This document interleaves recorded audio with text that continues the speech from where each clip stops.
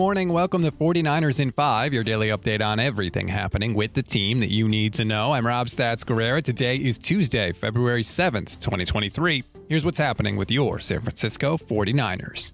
The search for a defensive coordinator continues. Steve Wilks interviewed with the team yesterday, according to reports. It was a long interview, and some believe the defensive coordinator position is Wilks to lose. Albert Breer reported in his Monday morning quarterback column that passing game coordinator Bobby Slowick is well positioned to land in Houston as DeMeco Ryans' offensive coordinator. Slowick is considered next in Kyle Shanahan's assembly line of talented young offensive assistants, according to Breer. He also said that Slowick was atop Ryan's staff list.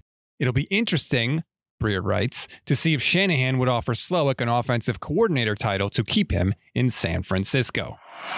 Elsewhere, according to Matt Mayoko, Brock Purdy's people held discussions yesterday to determine the specifics and finalize Brock's upcoming surgical procedure. All signs continue to point to him needing the UCL repair surgery rather than the full UCL replacement surgery, which you've probably heard referred to as Tommy John. If everything goes according to plan, and again, that is a big if, but if everything goes according to plan, Mayoko says, quote, Purdy would undergo a procedure to repair the UCL with a collagen-coated suture tape to provide stability to the repaired ligament.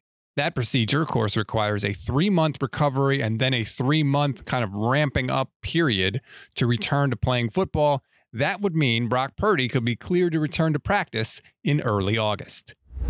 We always give you one thing to read, one thing to watch, and one thing you might have missed. One thing to read on this Tuesday, Matt Barrows and David Lombardi have begun their offseason breakdowns of various units on the 49ers for The Athletic.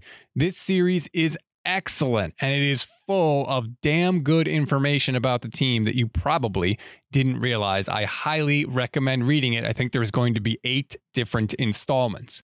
One thing to watch, the Ravens and Lamar Jackson could be $100 million apart on guaranteed money, according to Jeremy Fowler of ESPN.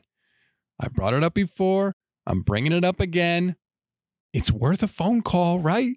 It's worth investigating. You never know. One thing you may have missed, the Niners signed 2 players to reserve future contracts, wide receiver Tyron Johnson and cornerback Trey Swilling. That's a wrap on today's 49ers in 5. Please rate, review, and follow both the Gold Standard and Niners Nation podcast networks. Again, I know that's kind of annoying, but don't worry. We hope to have that all situated by the beginning of March. Enjoy your Tuesday, everybody. I'm Rob Stats Guerrera. We'll talk tomorrow.